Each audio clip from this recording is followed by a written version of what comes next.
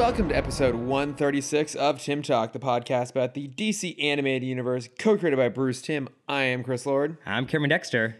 And happy Disney Plus Day, Chris. Oh my God, that's right. What a glorious day. As they say in Mad Max Fury Road, what a glorious day. What a glorious day indeed. Yes. One of the few properties, not owned by Disney, Mad Max Fury Road. That's true. I rewatched it recently. Did you? It's amazing. It's such a great rewatch. I need to revisit it at some point. Mm-hmm. But who's going to have the time because now Disney Plus exists. Exactly. And there is what no do we more have free today, time. Chris? We have The Mandalorian. We have Lady and the Tramp. We have Noelle. Obviously, I cannot wait for Lady and the Tramp. Obviously. Have you been asking for a live-action dog-themed movie?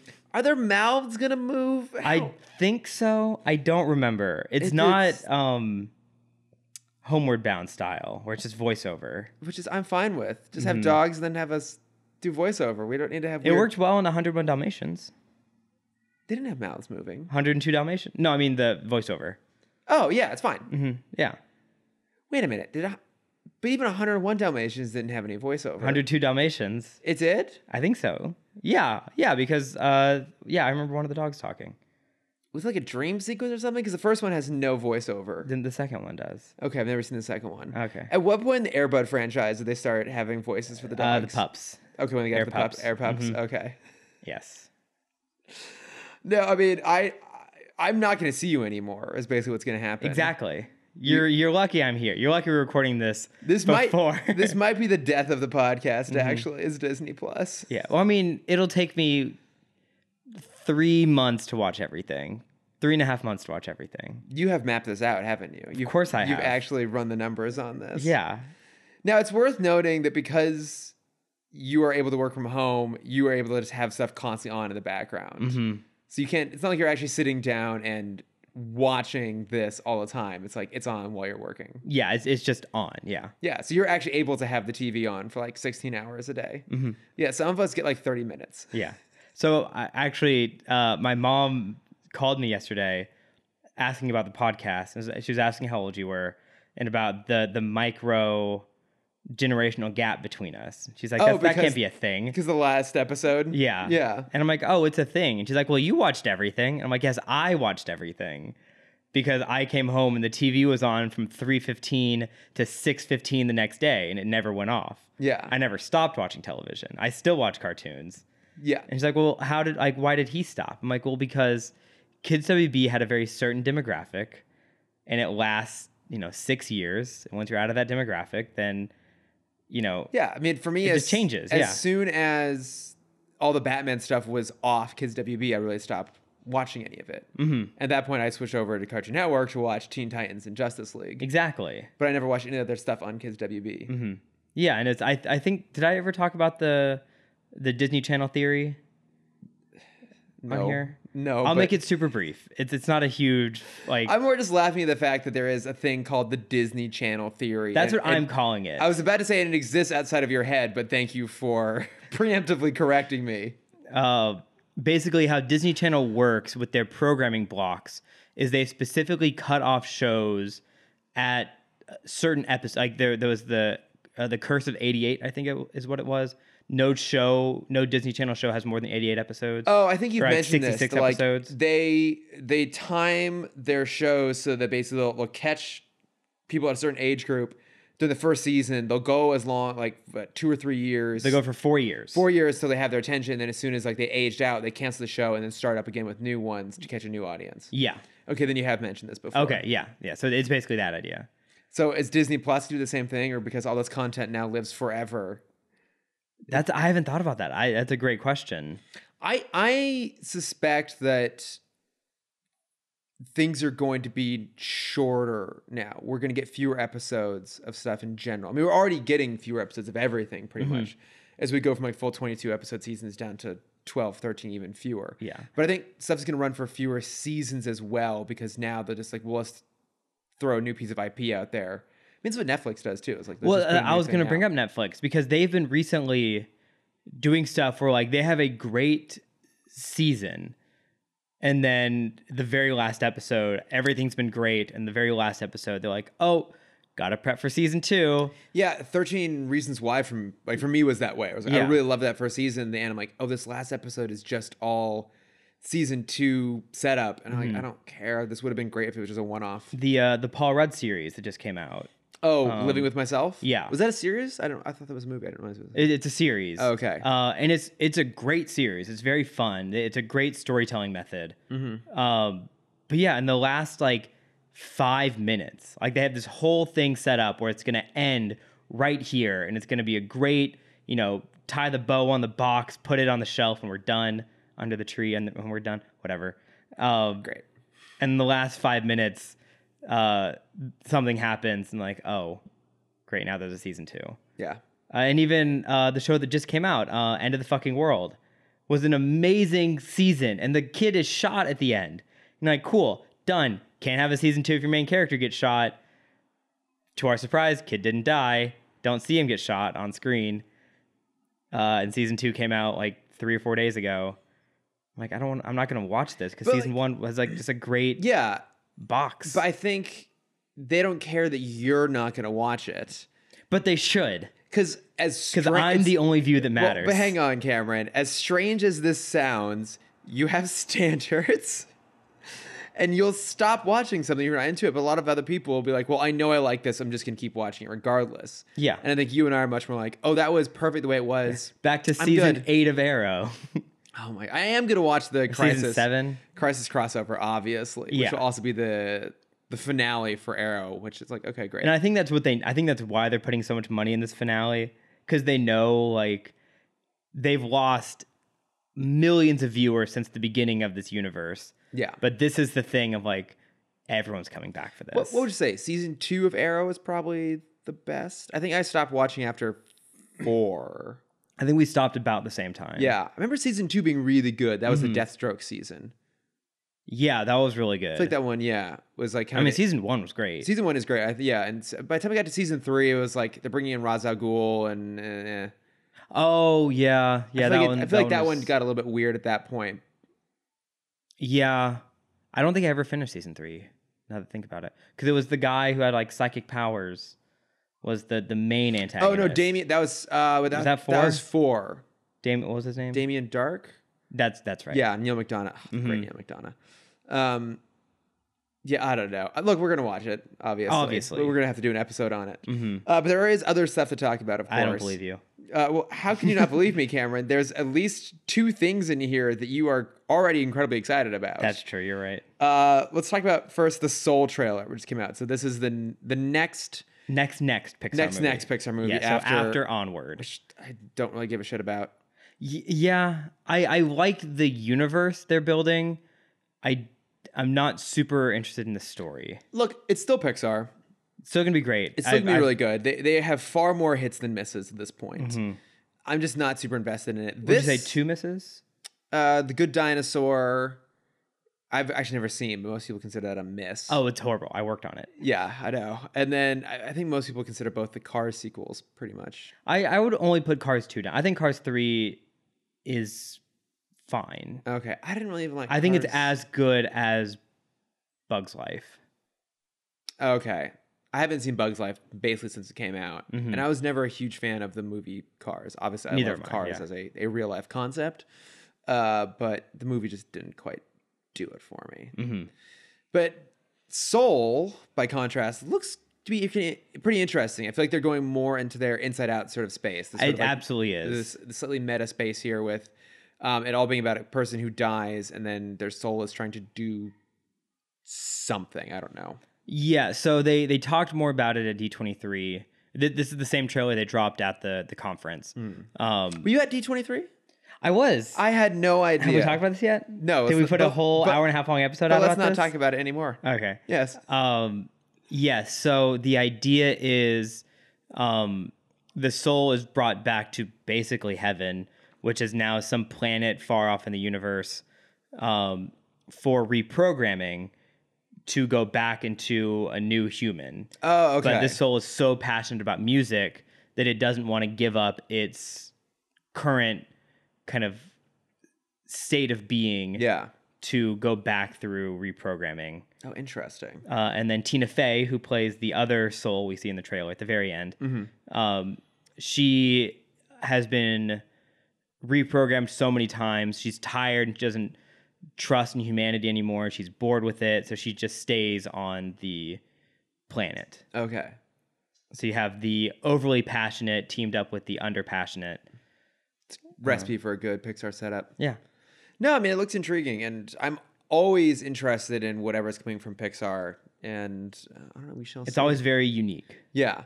But the other thing I know you're super Except excited. for Cars 2 and Cars 3. Exactly, which are forgettable.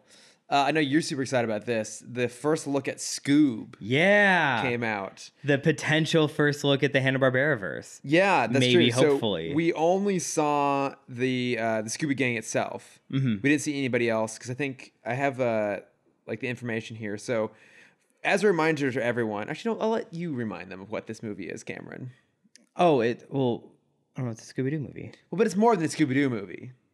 It's an animated Scooby-Doo movie. I don't know what you want me to say. I don't remember. It includes the other elements of the Hanna-Barbera universe. It's not just Scooby-Doo. Yeah. Yes, we haven't seen anything about that yet. No, but like... I was trying to, while you were talking, I was trying to remember who the voice cast was. Well, that's what I have up here, people. and that's what I was trying to tee up, is that they have other people. So I have it right here. So Frank Welker is going to be doing the voice of Scooby, which he's been doing for a long time. Zac Efron as Fred, Amanda Seyfried as Daphne, Gina Rodriguez as Velma, Will Forte as Shaggy, I'm so excited for Tracy that. Morgan as Captain Caveman, Kirsten Clemens as Dee Dee Skies, Mark Wahlberg as Blue Falcon, Jason Isaacs as Dick Dastardly, Ken Jeong as Dino Mutt, and Ian Armitage and McKenna Grace, who are young Shaggy and young Daphne. It's a lot. Okay, I didn't know. I only knew about the gang casting. I didn't know about everyone else. I knew something about Scooby-Doo. You didn't? Not anymore. No, fair enough. But no, I mean, just based on these first images, like, it looks, it's not super stylized. Like, they look kind of in the same vein as, not quite a Despicable Me, because that actually is a little bit stylized. Yeah, it's because it's like, who's making this one? It's not Illumination. It's not DreamWorks. Oh, it's Warner Brothers.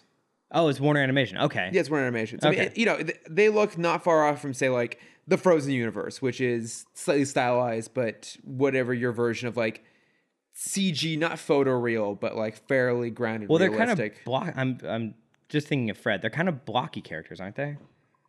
Yeah. Okay. I mean, they look pretty grounded. I know, but I like it. No, I like it too. I mean, I would say this looks like a pretty faithful CG adaptation of the original animation style. So, fucking He's excited to talk about Scooby Doo. That's true. He's a big fan. He heard us talking about his brethren. Think he's more of a Dynamite fan. He's definitely a Dynamite fan. Did you ever watch Blue Falcon and Dynamite? No. Not Blue Falcon and Dynamite. Who was? Yeah, it is Blue Falcon. Yeah, and Blue Dynamite. Falcon Yeah. Dynamite. No, I know of them. I never watched it. No, I watched Josie and the Pussycats in Space, which I've talked about before. I didn't really watch any of the rest of it, though. I never watched any Captain Caveman. A little bit of... I was the Underdog, but Underdog isn't... Underdog is great. That's not Hanna-Barbera, though. That's... Is Underdog... No, I thought... Isn't Underdog from the same company that did Rocky and Bullwinkle? I feel like that's a different company, right? Yes, you're right. Yeah. Yeah, I'm thinking... Sorry, I'm thinking of, I think Snagglepuss. Because Snagglepuss is Hanna-Barbera. Top Cat's Hanna-Barbera. El Kabong is Hanna-Barbera. Hong Kong Phooey is Hanna-Barbera. Yeah. Loved Hong Kong Phooey. Maybe Underdog was part of that, too. I think he is. I think he is, yeah. So, wait, who else? Because Peabody and Sherman and Rocky and Bullwinkle were they're connected. not. Mm-hmm. I feel like there was another one, right? Did they have one? I feel like there was one more of that. There probably from is. that same can't animation remember. company. I don't know. These are the things you're supposed to know, Cameron. I know. I'm sorry. Why are you even here if you don't know these things? I've been in full Disney Plus prep mode. I know. Have For you the gone through your past 2 Have you years. been doing your animations?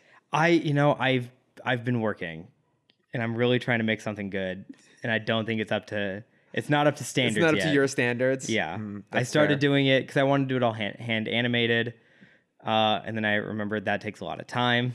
Yes. So I storyboarded out this like 45-second video. It's not going to happen like that. No. And then I'm like, well, I'll just try and hand animate it, just the first part. And then like 3 hours in, I'm like, this looks like garbage. So now I'm going back to my normal style. Okay. So I was doing that last night. I'm glad you have passions and, Yeah. have time to pursue them. Oh, I don't. But I do. You them just anyway. don't sleep. Yeah. It's true. Mhm. Did you see the Invisible Man trailer? I did. I think it looks really good. I'm not going to see it. I mean, it looks really intense. yeah. But I think this is a clever way to approach this because obviously there was a recent attempt to reboot the Universal Monsterverse. So at the first stab at it, I guess like the first stab at it would have been The Mummy from the 90s. Yeah. And then that was just its own thing. And then the second stab at it was Dracula Untold. Then they realized Brendan Fraser is his own universe. He is. He's absolutely his own universe. And then they did Dracula Untold, which then didn't do well enough to make it land. Then they tried it again with The Mummy. And they had... Would you not consider Van Helsing an attempt? Or is that too disconnected? I think that's a little bit too... I mean, it kind of. But yeah, I mean, that's fair. I think it's a fair... Because it also has the Wolfman in it. That's true. Or Yeah, a it has Wolfman. Dracula and it has Wolfman. So I think it's a fair attempt. And then, of course, there was their big push for the Dark Universe. So I'm trying to remember this off my head. So obviously it was Tom Cruise as the Mummy. I think by the end of the movie, he was the Mummy. I didn't see it. No one did. That's Well, why this so universe it doesn't was exist anymore. Russell Crowe as Jekyll and Mr. Hyde. Which I'd still be down to see. Yeah, that's not so bad. Javier Bardem as Frankenstein, I want to say. Yeah, all right, yeah. Johnny Depp as the Invisible Man. And then I mean, the less we see of him, the better. Right? absolutely. Yeah. And then there was rumors about Angelina Jolie as I thought the that was Bride of the Frankenstein. confirmed one because that was supposed to be the next one on the list. I'm just trying to remember off that like it was like a Vanity Fair. Yeah, that was the photo. Yeah. No, because Bride of Frankenstein was supposed to be the next movie. I thought it was, but I don't think she was in that photo. I'm bringing it up here. Maybe she was. Now here we go. All right. No, I don't want that. There we go. No, Sophia Boutella in that photo from The Mummy, but Angelina Jolie wasn't. Okay. So, yeah, that was their other attempt. But now they're trying again, which is, I think, much smarter this time around. They're going through Blumhouse, who does really good low-budget horror. They're doing Lee Wanell, who I think he was one of the original writers on Saw, I want to say. More reason for me not to see this movie. Exactly. But no, he's made a really good career doing kind of like low-budget horror and sci-fi stuff like that. And it looks really, really intense. I think this is a really clever way to go about it. So this time around, the main character is played by, I was supposed to say Elizabeth Olsen, but no, it's... Elizabeth Banks. No, not Elizabeth Banks. Elizabeth Moss. Moss. I'm like, it's 5 letters. It's one of the... 4 to 5 letters. It's one of the Liz's. Yes. Who's amazing. And so she's being stalked by her ex-boyfriend who has found a way to turn himself invisible. Who everyone believes is dead. Yeah. He like faked his death and now he's hunting her. And so it's all a way to like discredit her and make her seem like a psycho. And beyond the fact that's a really good idea for a horror film, I think it's also just, pretty obviously prescient for the world right now. I just think it looks really good. Do you think it's just a metaphor for like cyberbullying? Oh, absolutely. Yeah. They were going to have Melania Trump star in it, but then she was too busy. Standing by a wall. Yeah, I don't know. What did she do? I don't know. Lick paint? I don't even know. Yeah, I think this looks really good. I mean, I'm not a big horror person, but I'm trying to get more into the genre. Good for you. Someone here has to. And I'm certainly not. There is a lot of good stuff out there. I just haven't seen it. But I mean, you caught up on some horror stuff recently, right? Like around Halloween, didn't you watch the first 2 Scream movies? Yeah. And Evil Dead. I still haven't seen any of those. I need to go watch those. Did you watch the original Evil Dead? Yeah, I watched the first one because I want to get into like the super campy ones because I heard those are a lot of fun. Yeah. I'll talk about it at the end, but there's definitely some stuff in Nightmare on Elm Street that's very campy. Yeah, In my plugs, I'll get to that. I need to go back and watch the original monster movies though, because like I want to see the original Invisible from Man. the 30s. Yeah, original Dracula, original Frankenstein. Yeah, I mean, yeah, the original Invisible Man was Claude Rains, who is fantastic in Casablanca. Yeah, he is. Yeah. I actually the list. Wait, I thought you hadn't seen Casablanca. I have seen Casablanca. Oh, that's right. Okay. Yeah, I can't remember the things you haven't seen because it's a really disturbingly long list. I know it is. I want to. I'm sure someone's already done it, but I want to make a list of every movie mentioned in the opening song of Rocky Horror, Late Night Double Feature. Oh, and yeah. have that be my Halloween movie list for next year. That's a solid plan, Right? Because then you can cap the whole thing off with Rocky Horror. Because those are like the cult movies. Yeah. Day the Earth Stood Still, Flash Gordon, Flash.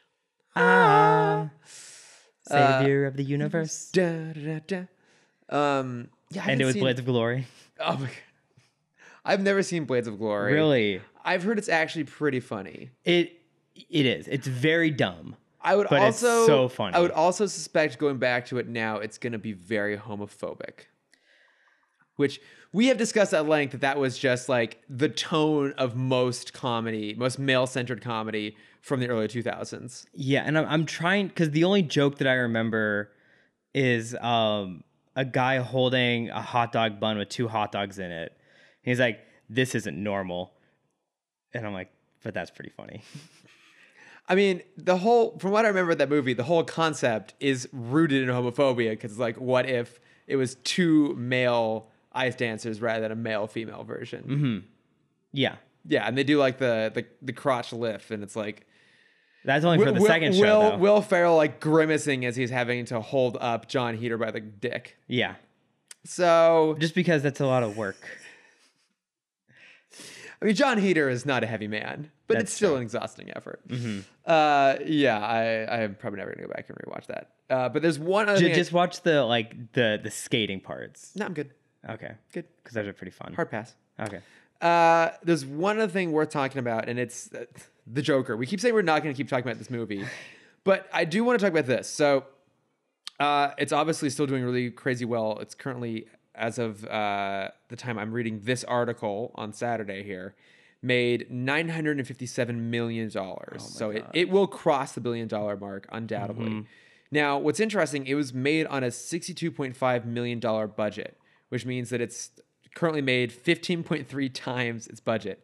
And as we've mentioned before, a movie has to make at least double to be considered profitable because of print and advertising costs. So this movie is crazy, crazy profitable. It is now the most profitable comic book movie ever made. I guess up to this point, it had been actually The Mask, which made $351 million off a $23 million budget. That makes me really happy. It does, because I mean, we both love that movie. I love The Mask. We gotta revisit that at some point here soon. Mm-hmm. But so there's a little more information here. It's the 3rd lowest budget movie to cross $900 million behind Bohemian Rhapsody and The Lion King. And when it crosses $1 billion, it will be the lowest budgeted movie, surpassing Jurassic Park, which up to this point was the lowest budget for crossing the $1 billion mark. Wow. Which is pretty crazy when you think about the fact that Jurassic Park made $1 billion in 1995. 5? 3. 3? 3. Thank you. But I think I don't necessarily want to talk about the fact that it's been super successful. I want to talk about what we think this will do for the industry. So the optimist in me says that the lesson to be taken away from this is that you can do low budget IP films and have them be really successful. Mm-hmm. And that maybe this is an avenue to pursue going forward, that not everything has to have a $150 million budget and has to be crazy, crazy big, but that you can go smaller and go more specific. Deadpool being a great example. Obviously, those both R-rated, so they, by their very nature, are less likely to make more money. Mm-hmm. That's what I would love to see. Like, I would love for them to do like a lower budget, like, you know, a buddy cop film with, say, like Blue Beetle and Booster Gold sort of thing. Yeah, like, exactly. Yeah, like, you know, again, very niche characters. But we've seen before that if the tone is done right, and if you're presenting something that we haven't really seen before, if you're giving us a twist on a genre, people will still go see it regardless of how popular the character is. Mm-hmm. I would love to see that done for like a, you know, relatively low budget and see what happens with it. There's of course a cynical side to it. I feel like that's more where your head gravitates. That's my fear. Yeah. So what do you think is going to happen as a result of this? Everything's going to get even more serious. Yep. Somehow we're going to have even more realism in movies.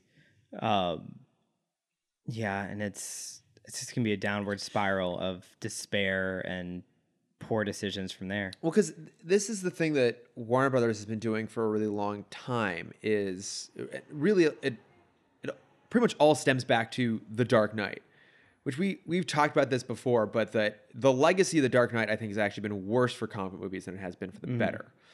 I would, for Warner Brothers, I'd extend it even as far back as the first Harry Potter. In the sense of piggybacking off of ideas. You have the Harry Potter movies coming through, and then that is they see the golden ticket is teen movies. Where are you going with the argument? Because I'm going off of them taking one idea and then exploding it until it's a bad idea. Yeah, I'm going Exploiting off it of I'm going off of tone. Oh, okay. I was going off But of okay, them. what other teen movies was Warner Brothers putting out? Hunger Game. No, yeah, Hunger That was Game. Lionsgate. Okay. Oh God, what the Twilight wasn't Warner Brothers. No, I know. There's the one. Divergent wasn't Warner Brothers. I don't think. I know. No, I think that one might have been. No, that was also Lionsgate. There was The Fifth Wave, which was based off of a teen movie that starred what's her face from Kick-Ass. Chloe Grace Moretz. Mm-hmm. The Fifth Wave. Oh, Yeah, there was the one that just came out 2 years ago. But hang on, I would put that on the Hunger Games, not on Harry Potter, because I think Harry Potter. Okay, yeah, I think Harry Potter exists as its own really distinct phenomenon. Mm-hmm. And by contrast, the Hunger Games was like the first of that. Percy Jackson. Yeah, that did not go well. But like Hunger Games is the first really successful young adult dystopian future thing. Okay. And then out of it came like The Fifth Wave and I Am Number 4. That's what I was thinking. Yeah, I'm number 4. Yeah, Number 4, The Maze Runner, Divergent. Mm-hmm. Okay, yeah, you're right. Warm Hunger Bodies. Games. Like that one's okay. I mean, it's kind of in the same ilk. But I see what you're saying. Yeah, I mean, that is what's always done is they'll take something and then they'll just beat it to death. And I think we're seeing that a little bit with comic book movies in general. Like all these studios are trying to adapt comic book IP for better or worse. But I think specifically what's going to happen is that Warner Brothers can take the wrong lesson from this. Yes. As they love to do. So, because I think what's going to end up happening is that this movie's going to do crazy, crazy well. Birds of Prey is not going to do very well. Because it like I'm intrigued by it and I like those characters from the comics, but I'm not necessarily super thrilled with the version that we're seeing on screen, although the cast seems really good. But that movie just looks like it's got this weird tone. I don't know. It's like this weird like garbage bag collage sort of thing going on there. I don't know. Well, it's like they were trying to re-spark the fan joy that was from the first Suicide Squad trailer. Yeah. But they like forgot how to make that movie. I think it doesn't look a movie of substance, and just the tone seems inconsistent and unappealing to me. So I don't think the movie's going to do well. So I think they're going to come out of this going, okay, well, now instead of trying to go for something that has a bit of energy to it, because at least give the Birds of Prey trailer credit for being like weird and different. They're going to fall back on this. Like, okay, everything's going to be super crazy, gritty, and realistic, which is the wrong lesson they pulled from The Dark Knight, because then that set the tone for like all their stuff going forward, right? It was like, okay, well then Man of Steel has to be super dark and gritty, and then just like they were trying to maintain that tone while also bringing in some of the visual elements of the comics, and I think that's part of the reason why all the DCEU stuff is a total fucking mess. Yeah, I mean you can also bring in 300 and Watchmen, that kind of stuff. Yeah, but 300 and Watchmen are accurate tonal adaptations. Watchmen maybe a little more of a mixed bag. Like 300 is just that comic on screen. Have you ever read 300? No. I mean it's slight. There's not much to it, but it's beautiful. And I think that's fair to say of the movie as well. Yeah, the movie's so much fun. Yeah. I mean, just as many abs, not as many penises, but nothing can be perfect. Do you think that's what's like sparked the CrossFit culture? Was 300? Because I never heard of it. There was this Spartan workout. Yeah. Yeah, because I went to a gym called 300 Fit. Yeah. Fully based around the workout they did with the 300 guys. I think that maybe helped, but I'm trying to think if there's another place. What sparked the boom of the those kinds of workouts, do you think? I don't. As people that don't work out a lot. You go to the boxing gym every single day. Yeah. I mean, I used to work out every single day. It's I mean, there's people who don't do like that circuit training stuff. Yeah, but I mean, I'm not a good person to ask because I cannot do fitness classes. You can do it with one arm. What? You can use this arm. For what? The fitness class. It's not. Is it not because of your elbow? Well, okay. I have a bad elbow for pretty much everyone because they don't know that whole story. But no, I mean, I don't. Tennis elbow. Right? Horrible, real nasty tennis accident. No, like I don't like fitness classes. Could have gone to Wimbledon. I could have been a contender. I don't like fitness classes because I don't like someone telling me what to do. Oh, that's right. Like I don't.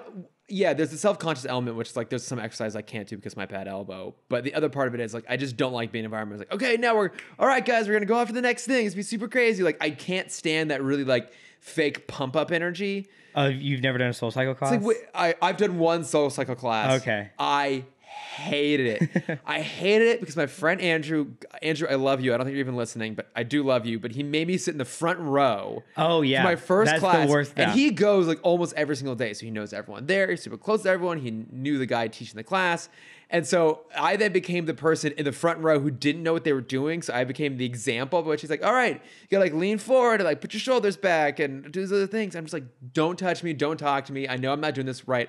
I don't fucking care. This needs to end now." I hate being told what to do. Like personal training, fine. One-on-one, great. In a class environment, I cannot stand it.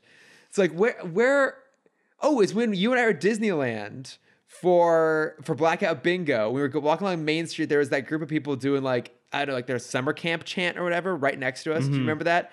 That triggers this very specific thing that I just cannot fucking stand, which is like the forced chipper participatory mentality. I was like, do you have like repressed camp memories? I didn't really do camp. Like I could not do this. Obviously, I can tell. I could not do this sort of shit as a kid. My mom took me to like soccer. I was like, I can't do this. I cannot do any sort of like team sort of things. I like to do things on my own, my way. So I became a tennis player. Exactly. Until it all got ruined.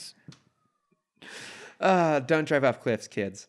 Especially with the tennis racket. Especially the tennis racket in your hand. But where are we going with this? Oh, CrossFit. I don't know where I started from. Yeah. I've done a couple. I think I've done like one CrossFit thing and some other fitness stuff. I just can't do it. I hate fitness groups. I had a CrossFit for like a year. It wasn't bad. Yeah. I mean, the boxing thing works super well for you. Yeah, boxing's great. Yeah. That's something I would be willing to try. I'll like check out. But that's me just living my anime fantasy. I'm just going to stop you there before we dive too far into that segue. Back in 1988. You weren't even born. I know. There was a manga that came out called Hajime no Ippo. All right, we're good. All right, shall we move on to... Hey, Cameron, Static Shock. Static. Oh my... Wait a minute. Hang on. I've just realized the best part about now being the Static Shock era is when you start going off on tangents, I'll just have to say the word Static Shock and you'll want to go there. I know, especially with these episodes. I didn't realize... So last week I teed up the dumb thing that was... Yeah. That was hit by... I didn't realize it was this episode we were going to see it. Should we wait for the siren to go? Nah. As I said that, it went away. Okay. I'm too excited. Yeah, because you teed up that other... I thought we had like a month or so until we were going to get to this episode. Straight into it. No. Yeah, the other weird things that are affected by the Big Bang, but we're not quite there yet. Because first we have episode 3, The Breed. The Breed. So this is referring to... What exactly is the breed in this? I assume it's so we meet Ebon.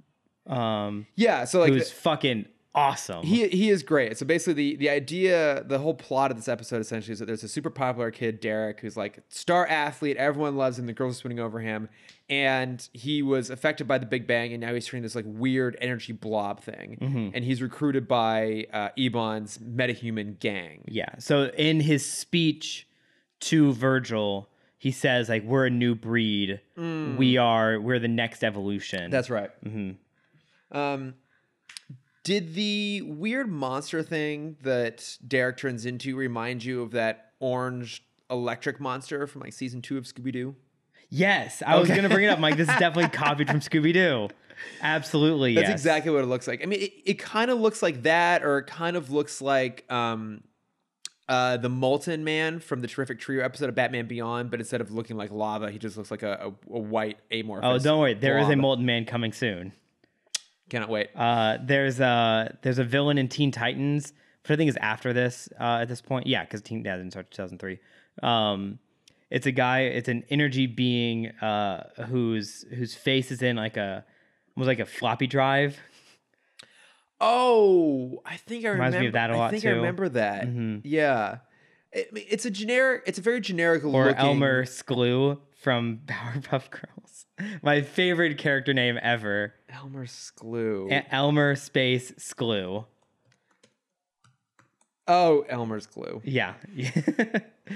I figured that out because as I typed Elmer Sklew, it just automatically changed it to Elmer School, and then it just was a ton of glue. Yeah. Yeah. Isn't he like a sticky thing? He's a kid mate. It's a kid in their kindergarten class who eats radioactive glue and turns into a glue monster. That's amazing. I still can't get an image of this guy. Yeah, it doesn't matter.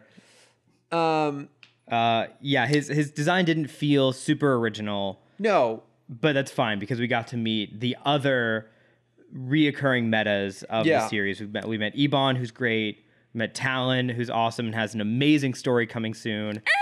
Yes, that's the one. Yeah. And we met Shiv, who I didn't realize why I enjoyed him so much back in the day, but he's just an evil Green Lantern. He's like evil Green Lantern crossed with Gambit. Yeah. A little bit. So, because I was complaining last week about how their application of powers in the show makes no sense. And his is the most. And it's really sense. True, and that holds through in the episodes today as well. But I will say this: they don't really care about the logic of the powers, but I think they're really good about making them feel clever in their portrayal. Right? It's like Ebon is this shadow creature, master of shadow and darkness. Is how so in my headcanon, maybe he's tapped into the same like shadow universe that Shade, the Justice League villain, is. Yep. Where he can basically be both fully realized as a person, but also like become a shadow, and he can transport through shadow dimensions, and transport through walls, and like grab people and draw them into the shadow universe and drop them off places. And that is a cool power set, and it becomes a really good shorthand for being able to jump from place to place and to be like really sneaky and secretive, and a good foil for Static too. Mm-hmm. Yeah, because he's Static is the light. He's the darkness to his light.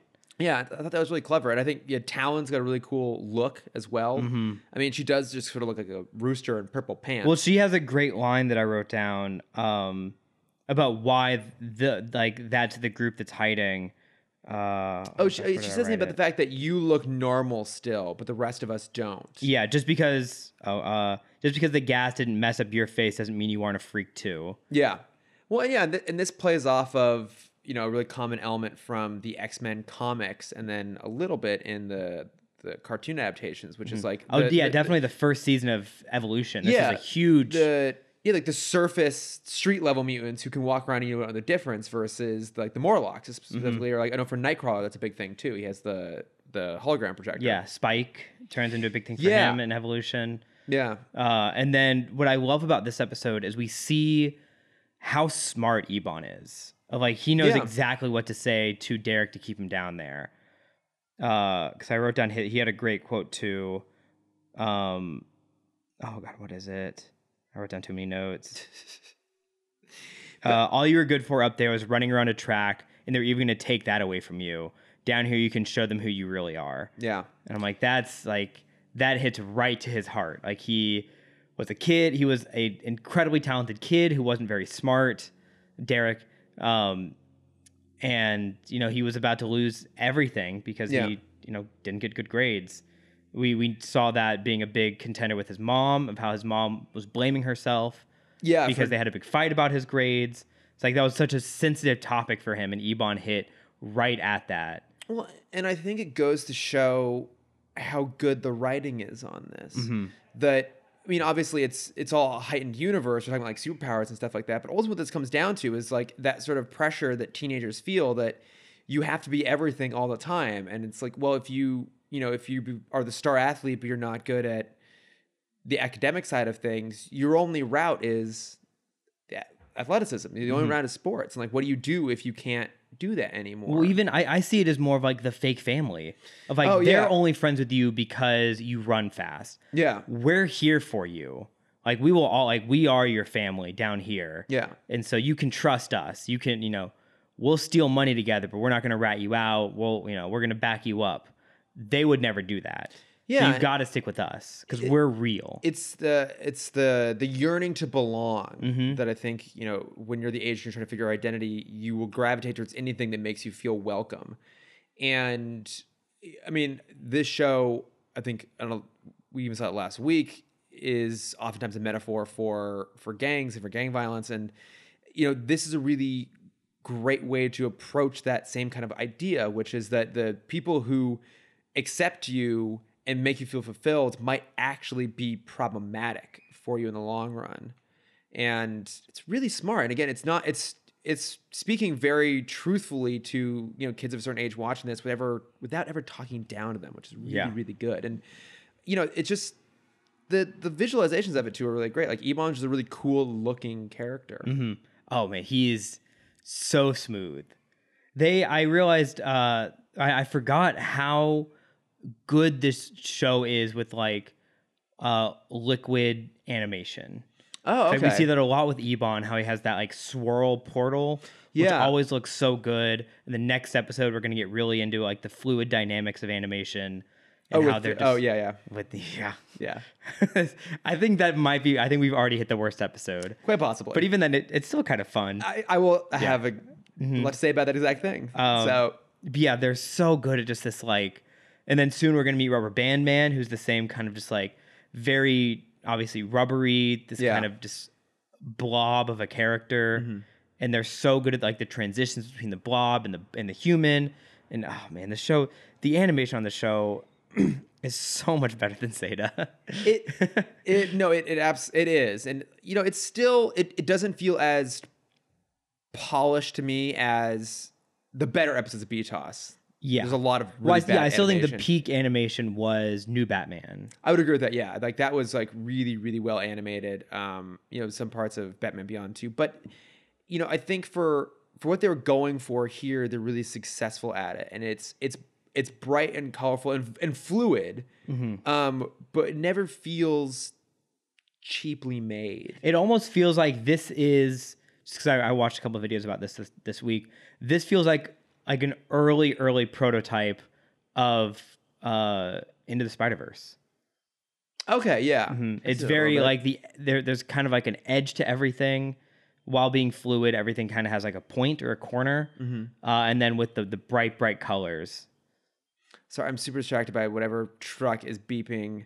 That's fine. That was all my points to it. It's the noisiest street today. It is. It's also somehow incredibly hot in the middle of November. Yeah, it's 90 degrees today. In LA, so we have to have a little bit of air flowing through here. I also like that we're getting little introductions of new elements. So Richie builds for Static the Static Saucer, which is really cool. I forgot the names of everything. But yeah, I think throughout this first season, it's going to be like hey, guess what I made? Because we get that in the next episode as well. Yeah. I like that, though. It gives this sense of building continuity. And, you know, we were a little critical of the first episode of the series. All of a sudden, he like now knows perfectly how to use his powers, and he has the costume that'll come out of nowhere. And that sort of like immediate jump off point just so we can get things rolling. But I feel like now the opposite is happening, which they're slowly doling out small escalations, evolutions in this world, so introducing more recurring characters, giving them the saucer. We'll see more of that happen in the next few episodes as well. So I'm trying to think what else, because they have the hideout is coming up soon. He has the glasses that come up soon. Yeah. But I like that they have that idea, right? Because that's something that even Batman never really did. It's sort of like we never had an intro into the Batman universe. It just existed and it continues to exist, and he would just or even with gadgets. He always had all the gadgets. He never had to make anything. Yeah, so it's cool to see how two teenagers are figuring out how to be superheroes in this world without the resources that every other character we've seen so far has. It's really good. Yeah, and on that same point, we still continue to see Virgil like kind of not fully being a hero. He is a full-on hero, but you know, he is not the strongest yet. He's kind of cocky about everything. He leaps before he looks. Yeah.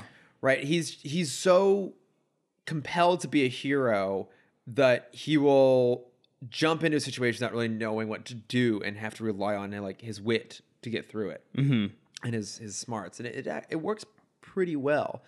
But I think part of what makes that character so endearing is his earnestness.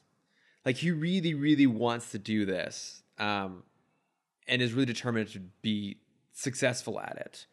And I also kind of like that this character, unlike pretty much every other hero we've come across so far, isn't really motivated by a tragedy.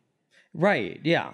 He's doing this to kind of show everyone that there's a better way to do this. Yeah. Like his tragedy was his mom dying years and years and years ago. Yeah. But that's not affecting his heroism. He's doing this because it kind of just needs to be done. Yeah, I wouldn't say that the tragedy of his mom's passing defines his heroic journey in the same way that it does for Batman or for Terry or for Spider-Man, who's obviously a version that every other character we're talking about is inspired by in a lot of ways. And that's nice. That sort of positive energy feeds into the tone of the show really well. Yeah. And, this reminds me, because seeing this, I didn't realize how... I don't know if this was the template or if all the shows just kind of had the same idea at the same time, but this is the same setup for like Danny Phantom. The exact same way of like he gets his gadgets through the next couple episodes. He kind of just jumps into being a hero. Kim Possible is the same way. Kids Next, because that's less of the same style. But like I think this and Danny Phantom are incredibly similar in how they set up their hero, their villains, and their side characters. They do such a great job with all of that. Yeah.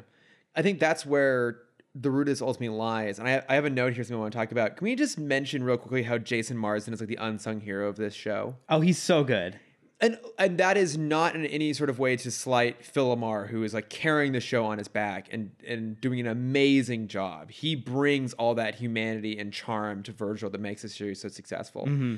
But having Richie around, Richie is so good, and he gets to have the more fun role, right? Because he doesn't have to carry the dramatic weight in the same way. He gets to just be like the quipster along the way, and he has this fantastic, it's dry but upbeat humor all the way through it. And what was also great is how, I think I mentioned this last week, how much of a time capsule this show is. Yeah, of how they talk, the slang they use, but. I think what makes it still work well now is that the chemistry between those two is really, really good. Oh, it's so authentic. Yeah. And timeless. And I think that's something that isn't discussed a lot, is how important chemistry is in animation. Mm-hmm. And you think about how hard that can be to do because it's such a different environment. It's not like you're not on a stage, you're not...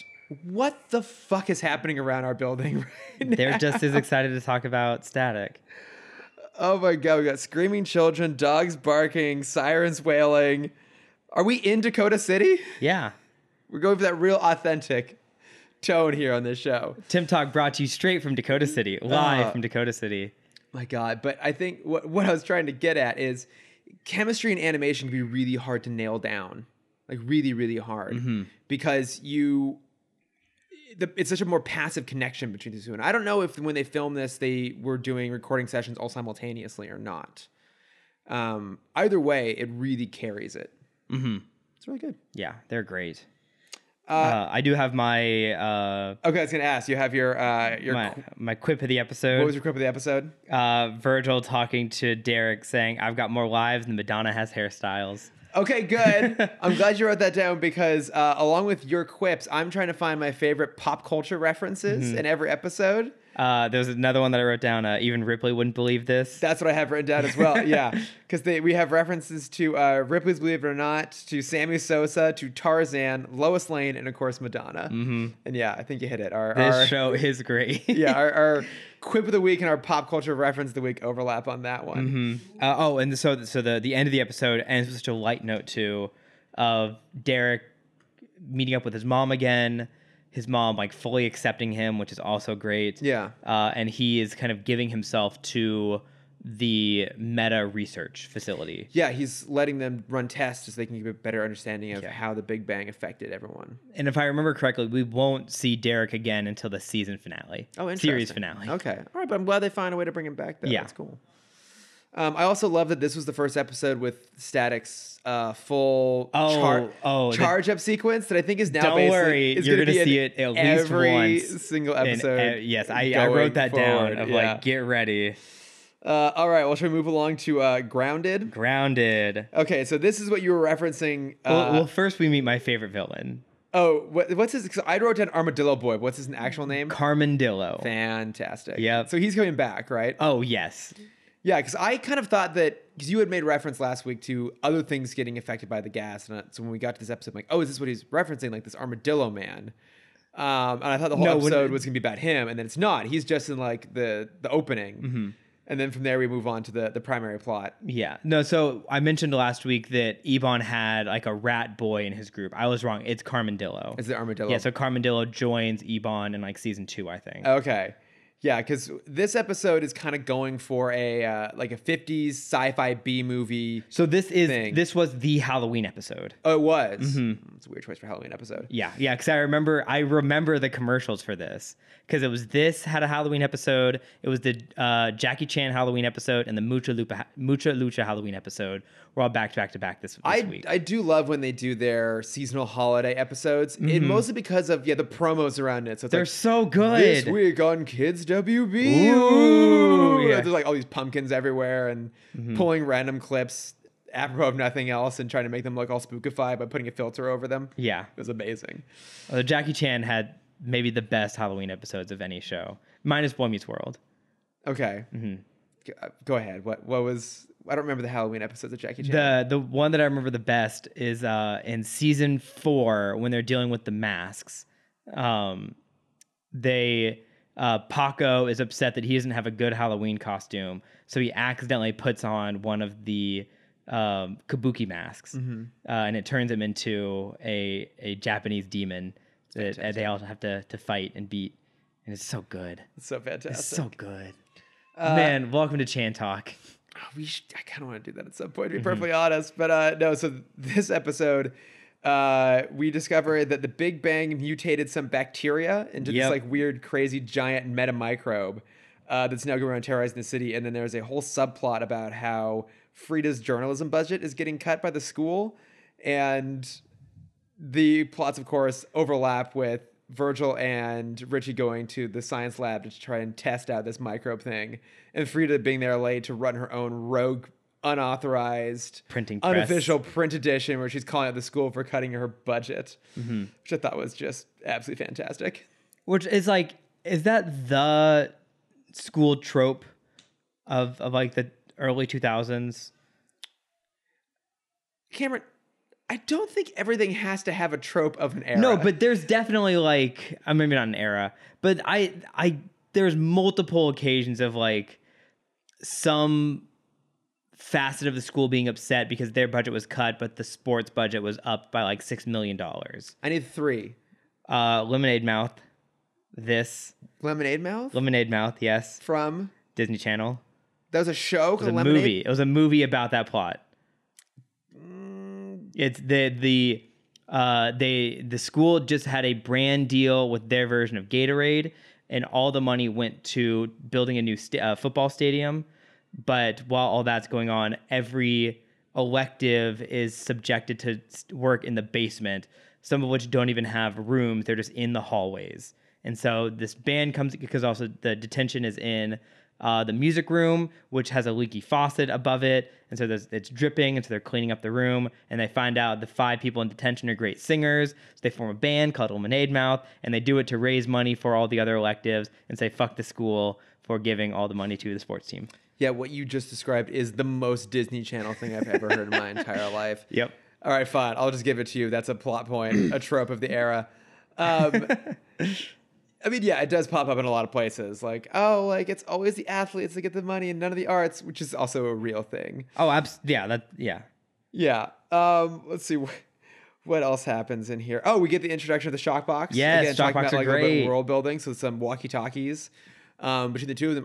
What I think is interesting is these 2 episodes really play up the fact that like Richie is the super smart one and the inventor. But subsequent episodes that are coming up start to play up Virgil's intelligence really well. I mean, they're both. The last episode he went to Virgil for tutoring. Yeah. So we know Virgil is smart, but yeah, we mentioned last week, he's not like Peter Parker smart. Yeah, but he's not the kid genius. But what I like is that, but he gets A's. Yeah, but what I like is that they're not falling into the thing of like Virgil being the dumb one and relying on the smart sidekick. Like they're both smart, they're both intelligent, they both and it only have gets specific skill sets. yeah. It only grows as Richie comes into his power. Yeah. Because in season 3, we know Richie becomes Gear, where he just has super intelligence. Yeah. And makes the coolest gadgets. He does. He makes really cool stuff. Yeah, so I like that they again they're kind of continuing to build up that world a little bit. But also the stuff that Richie makes, it's very rudimentary. Like the stuff they're making isn't fancy they're not making web shooters or anything like that. He made a walkie-talkie. He made a walkie-talkie. And then he made a collapsing metal disc. Yeah. Yeah. No, but I like that they are kind of inventing their own stuff and they're adding those little elements along the way. I love that ultimately the giant microbe is defeated by cleaning chemicals. Yes. Because it's a bacteria, so I guess it would just be killed by antibacterial stuff. It's a PSA for washing your hands. It always is. What this reminded me of, weirdly enough, was Scarface. Explain. Not the Al Pacino movie Scarface. Okay. But the fact that the BTOS writers relished in the opportunity to just mercilessly destroy Scarface because he was the only inanimate villain they had. And I feel like here, technically, because it's a bacteria, even though it has motivations like revenge and it can sneak up on people and like split up into multiple parts to follow things around. Well, it just wanted like food. Yeah, but they definitely play it up like it's this sort of like sneaky. Yeah. Oh, when it stalker sneaks monster through the shower head. Yeah. Oh, I hate that. It's a good scene. I still hate that. I remember that like terrifying me as a child. But they still hate it. They treat this meta microbe almost like it's a slasher stalker villain at times. Absolutely. But that being said, because it's technically non-sentient, despite it's oftentimes very sentient-like behavior. We can destroy it. We can destroy it. And so it's destroyed by Virgil smashing 2 drums of antibacterial like soap over it, and it's raining down and dissolving this thing into a puddle. But even with that, it wasn't as gruesome. Because you remember the new Batman episode where Poison Ivy makes the plant companions. Yeah, that was rich, yeah. And you saw the guy melt. Like I think that was kind of the peak of the gruesome. Yeah, because like they're plant people, but they still are essentially characters. Like they're real characters, but because they're not human, they're allowed to like be destroyed in a really grotesque way. Yeah. Yeah. This is kind of like a much more passive way of doing that. But you were talking about before the fact that this is a dumb idea for an episode in a lot of ways, but I still found it really entertaining. And I mean, it's I think we're in a really interesting position coming straight off of Zeta into this. And I don't want to the bar is so low. Well, I mean, look, I don't want to do this as an opportunity to like kick Zeta. We've done that, I think, more than it necessarily even deserved. But I think it's interesting juxtaposition because I think the intent was very similar behind these two shows. In terms of targeting a preteen audience, have it being big and bright and colorful. But just for whatever reason, the execution wasn't quite there. And I think a lot of the Zeta episodes just weren't entertaining. They weren't fun. But this is. Yeah. And I think the reason this is fun is even though it's a dumb villain, again, it really falls down to the characters are really good and the chemistry is good between them. And I think the sense of humor plays a little bit better. Yeah. Here. And I think they, going back to like Batman Beyond, I think they balance school pretty well in this. Yeah. Like they're still in school. Like what they're doing is never getting in the way of school. Yeah. Like for Virgil and Richie, that kind of comes first. And actually, now that you mention it, that is an obvious similarity between Batman Beyond and this is that the background supporting characters, the students in the school, are the perfect place to draw B plots from. And that's something that Zeta didn't have. You really essentially only had 2 characters. One of whom was literally a robot. So there's not a lot you can do with that. So I think that's been part of the reason that show struggled is they didn't have opportunities built into the world to draw a story out. Whereas here they do. It's just like, well, we needed a B plot this week. All right. Frida. Yeah, Frida. What's she up to? What are the other students doing in the background? Yeah, because already the background characters we have, we have his dad, we have his sister, we have Frida, we have Richie. We get recurring villains. Yeah, we're about to get Rubber Band Man, Ebon, Hot Streak. Like in 4 episodes, we already have 7 reoccurring characters. Yeah. which that makes it feel much more like BTOS. In that Yeah, not even regards. including, you know, we can throw in Talon and Shiv in that too, because they're going to come back pretty Yeah. often. And Carmendillo. Good old So that's 10. Carmendillo. In 4 episodes, we have 10 side characters. Yeah. This show does a really good job with world building. And I think because world building is mostly rooted in those characters, they're mostly pretty positive. They're good. Yeah. It really does work. Like I said, I really enjoyed watching this. Me too. Even though it's so dumb. It's such a, and I don't know why I never made this comparison, but going back to what I said before, this is the exact, like, Danny Phantom is the exact same setup as the show. Yeah. To where, like, I want to talk to Butch Hartman about maybe copying too many things. Or, you know, maybe the more positive angle is what were some of his inspirations? Cameron? Yes, being overly inspired by this show.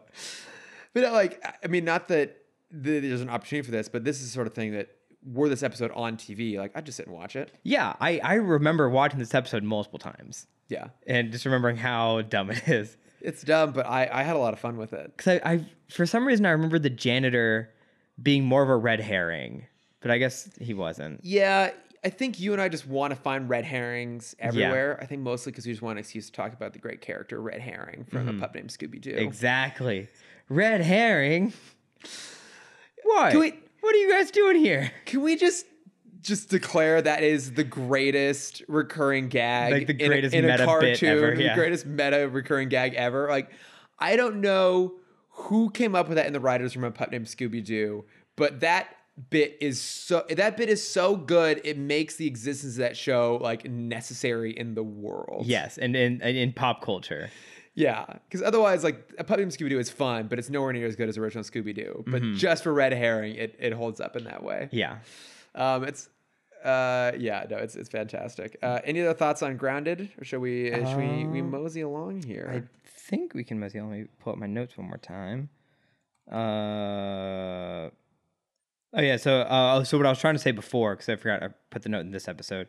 The great thing about Static is every fight feels like he's actually struggling. We see him get tired. We see him get hurt. Because this is the second time we've seen him blow out his power. Oh, yeah. And I think that's such an interesting concept. We're like, Batman never ran out of gadgets. Superman never ran out of sunlight, all except for the episodes when he literally did. Yeah. But it wasn't like that was specific circumstances. It wasn't like it was a possibility every time he went out. Mm-hmm. Yeah, and so with Static, we can see like he is capable of doing these huge things, but now he has to kind of keep in his head of like, I will be if this doesn't work, I will be powerless. Yeah. And we saw that exact thing happen in this episode. Which is great. I think it's a fantastic idea. Oh no, not in this one. It's the next one. We'll talk about it soon. Yeah, exactly. But there is an element that exists with that character that he does have limitations. Yeah. Which just makes him more relatable and interesting. Mm-hmm. Like, obviously, I think BTOS is still like the best of all of this universe. But Batman, although brilliantly portrayed, is not often the most interesting character. It was always in the villains. And I think that's one of the big differences here is that the show hangs on the main character being really interesting. But also having awesome villains. And having really good villains. Yeah, he has, Yeah. like, for all, I mean, I guess maybe some of them came from the comics. I've never read any of the Static comics.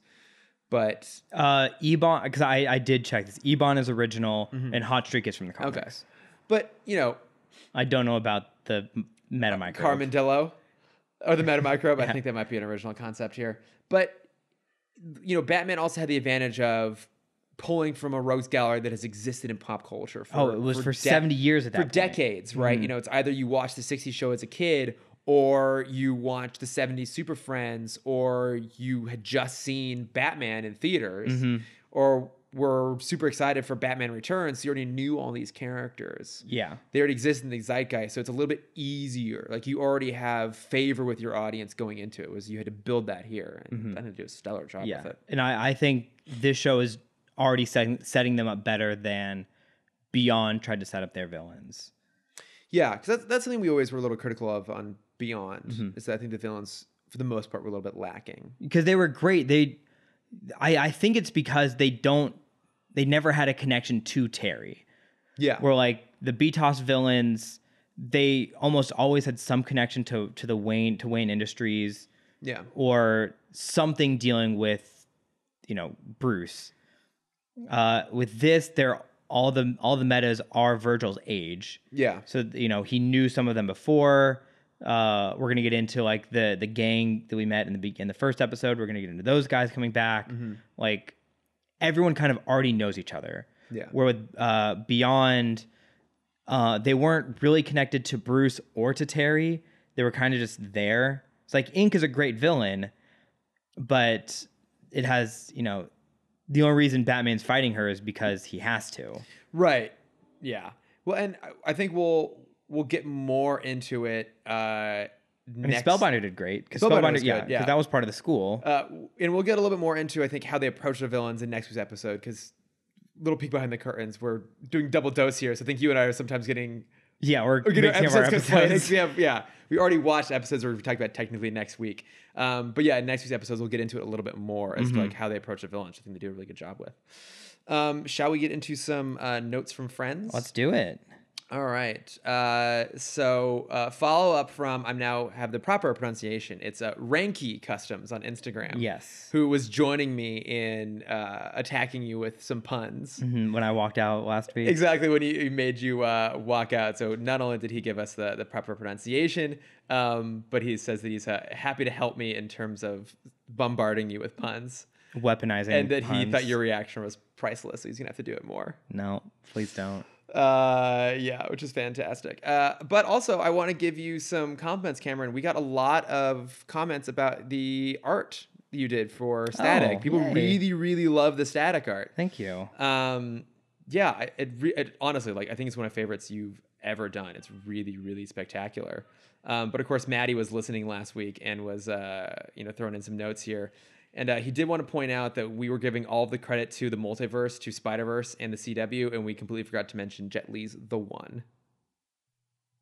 I don't think I ever saw that one. You never saw that one? I don't think so. Yeah, I mean, it was early 2000s action movie starring Jet Li. I remember. I remember it was, The One.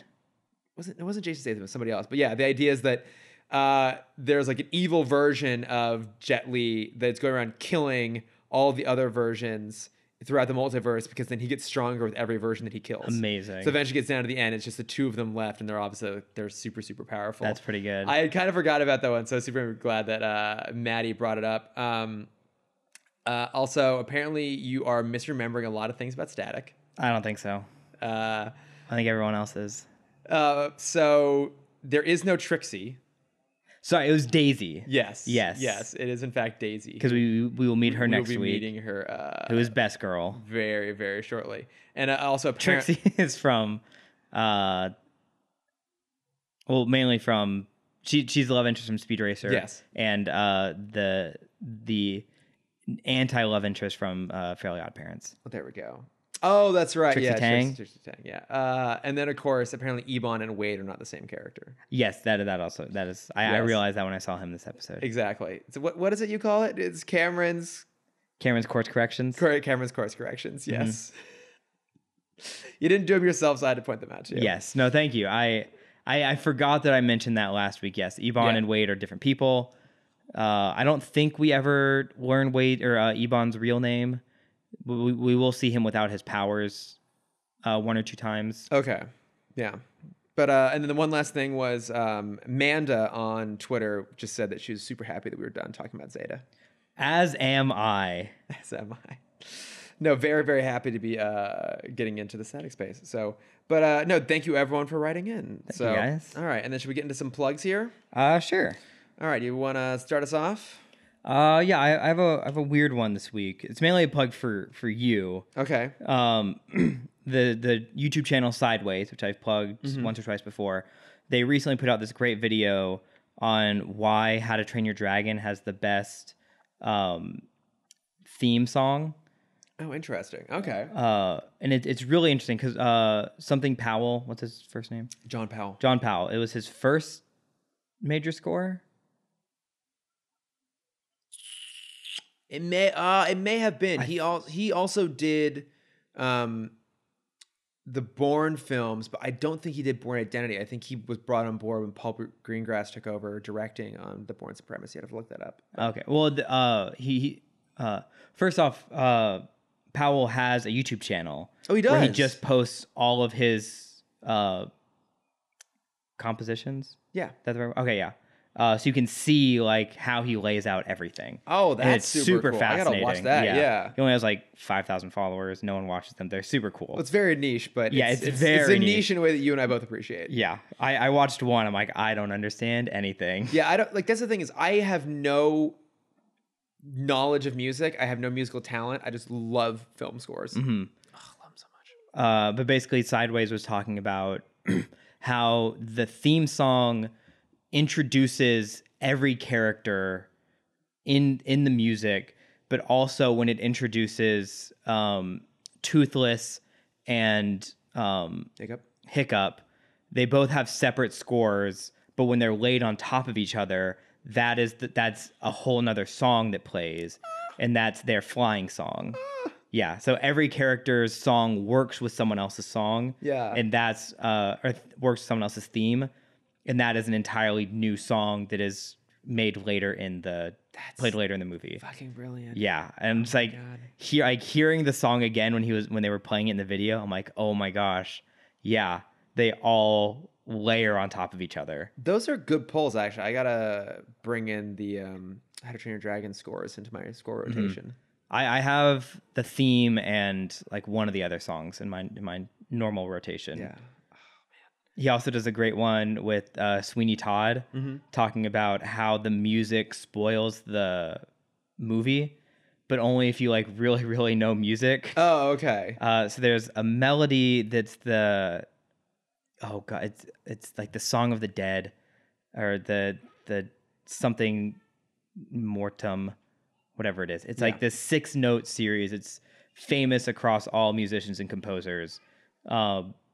And it's basically played anytime you see Sweeney start to lose his mind. You always hear those 6 notes start. Oh, interesting. It's every character that dies in the movie, their song always starts with the 6 notes. Oh, okay. Oh, that's so clever. Yeah, and they were going into it, and I guess like dozens and dozens of people have analyzed this and have like 8-part YouTube series about just the music of Sweeney Todd and how it uses like death as such a reoccurring theme in every song. I've never actually seen Sweeney Todd. I might have to go watch it. Oh, it's pretty good. I mean,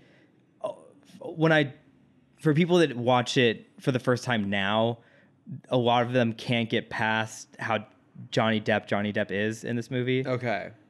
He's Depping hard. He's full on Depp. He's in Depp. I wish I had something to throw at you. But yeah, it's a fantastic movie. Okay. Sacha Baron Cohen is in it and does a great job. Sacha Baron Cohen, so. Obviously Alan Rickman is in it and does God, he's such a beautiful voice. I miss him so much. I know. And Grafton's Hammer. I know. And you know why Johnny Depp chose to do this movie, right? No. He was in another movie in the 90s where they dubbed over his singing voice because Hollywood didn't think he could sing well enough. And so he trained, I don't remember what movie it was. Oh, yeah, I don't know either, but that rings a bell. And so it was like this long running bit in Hollywood that Johnny Depp has the worst singing voice. I think that definitively goes to George Clooney.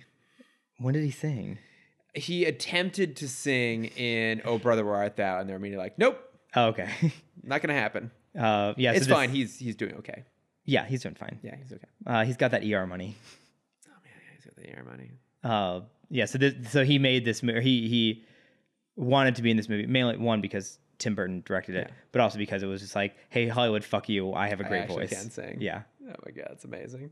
I'll plug those two for this week. What have you been watching, listening, reading? I just went and saw Zombieland Double Tap last night. It's pretty good. It's fun. Yeah. Yeah, it's really fun. Like I don't think I've seen the original since it came out 10 years ago, but I remember really liking it when it did. And look, it's not groundbreaking in any sort of sense, but it's a really solid, it's pretty tight. It's what, like 90 minutes, something like that? Like it's a tight, fun ride all the way through. And I think it really hangs on the chemistry of those characters Yeah. and those leads, which is just as good as it was back then. And for me, the best part of it was to see Emma Stone back on her comedic form. Yes, because she's so good at it. She is a really incredible comedic actress, and obviously she's an incredible actress across the board. But I feel like now she maybe tends to do a bit more stuff on like the serious side. I mean, especially when you like bag an Oscar, like all of a sudden. Yeah, well, I mean, even in The Favorite, the funny would sneak out. It would, Yeah, we saw it a little bit in The Favorite. a little bit in there, but to see her back on like Zombieland 1, Easy A, that era kind of form was so good. Yeah. Plus they had some like great additional people like Rosario Dawson, obviously. It's so good. Amazing. There's a fantastic sequence with Luke Wilson and Thomas Middleditch from Yep. Silicon Valley, which you see in the trailer. You probably know what I'm referring to. Oh, my zombie commandments. Yeah. It's Like, I have rules. yeah, it's really it's clever, it's fun. It's not really delivering anything more than the last one did, but I thought it was, if we're gonna revisit the space, I thought it was a worthy follow up to it. It's like the best kind of plane movie. Yeah, it was just like it's just like refreshing. Yeah, it's easy. You don't have to think about anything. You No. can turn your brain off the whole time. It's fun. It's decently funny all the way through. It's really good, like entertaining 3-star. It's something we've needed for a while. Yeah. Just like they're not trying to appeal to everyone. It's just if you like it, you like it. If you don't, who cares? You can turn your brain off and enjoy it, but at the same time, it's not dumb. Yeah. Like it's still clever in how it approaches things. I liked it. I liked it a lot, actually. So saw that, and then I have a self plug here, which I Oh. should have plugged last week and completely forgot. But we put out a new episode of Gay It Forward. Oh, you did? Finally, after months and months and months. Welcome back. Thank you. Yeah, we did a Halloween episode, and we watched A Nightmare on Elm Street 2: Freddy's Revenge. Oh. Now, I've never seen A Nightmare on Elm Street 1. Neither have I. I had a vague understanding of how that character worked, but it didn't matter because that is not a horror film at all. It is straight up just like this weird, campy B movie. The second one? The second one. Okay, because I thought the first one was like an actual horror movie. The first one's like an actual horror movie. Like there's almost no horror elements in the second one. But the reason we did it is my co-host and former guest on this podcast, Jonathan, had sent me a article that was why Nightmare on Elm Street 2 is the gayest horror movie of all time, and my God, is it? Oh. Because you know the concept of Tell me more. the final girl, right? In horror films, the final girl. Kind of like The Last One Standing? Yeah, so it's obviously Jamie Lee Curtis in Halloween. It's Sigourney Weaver in Alien. There's always the last one. It's Sarah Connor even in Terminator. It's always the last person alive is like the female lead of the whole thing, or maybe a character that you didn't go into it thinking would be the female lead, but is. It's always the final girl against the villain. And this movie is a little bit different because it doesn't have a final girl. The main character is male, and so the idea is that he is being possessed by Freddy Krueger, and the whole thing basically just becomes this really blunt metaphor for being in the closet as a teenager. And it's just like the main character is mostly not wearing a shirt and just like writhing around sweaty in bed. And there's an actual sequence at like a leather daddy bar, and one of the characters gets like whipped to death naked in a shower, and it's just super, super gay and super campy. That's hilarious. So it was really fun to go visit that, and I think some listeners already go check it out. But if you haven't, go check it out. It's a pretty fun discussion of gay horror in general. Something I don't know much about. The whole point of the podcast, in fact. Sounds great. And I have one more, which you're gonna love. Oh. So my friend Greer, who I know through my coworker Erica, also shout out to both of them because they just got engaged a couple days ago. Congratulations. Which is very exciting. But Greer and I have been hoping to hang out at some point because we realized we have like all the same common interests. Like he's also a big Batman fan. We were texting about movies because he was listening to our episode on Return of the Joker, and he said the other greatest Batman animated movies are Mask of the Phantasm and Red Hood. And I was like, yes, those are the right answers. Agreed. Yes. He also are correct. has discovered our mutual love of dad jokes. Oh. And he sent me a link for the subreddit dad jokes. And I'm scrolling through this, and it's absolutely fantastic. I actually have one that you would appreciate, Cameron. Okay. So it's I found the first 4 Harry Potter books to be quite light. except for the fifth one, which was dead serious. I hate you. If you like that subreddit, there's another one that I highly recommend. It's like 1 sentence humor or something like that. Okay. And my favorite one, I wrote it down because it made me so happy. It was Victor Frankenstein wins a bodybuilding competition. So good. Yeah. Cameron, how do locomotives know where they're going? Lots of training. I closed the computer so you can't read anymore.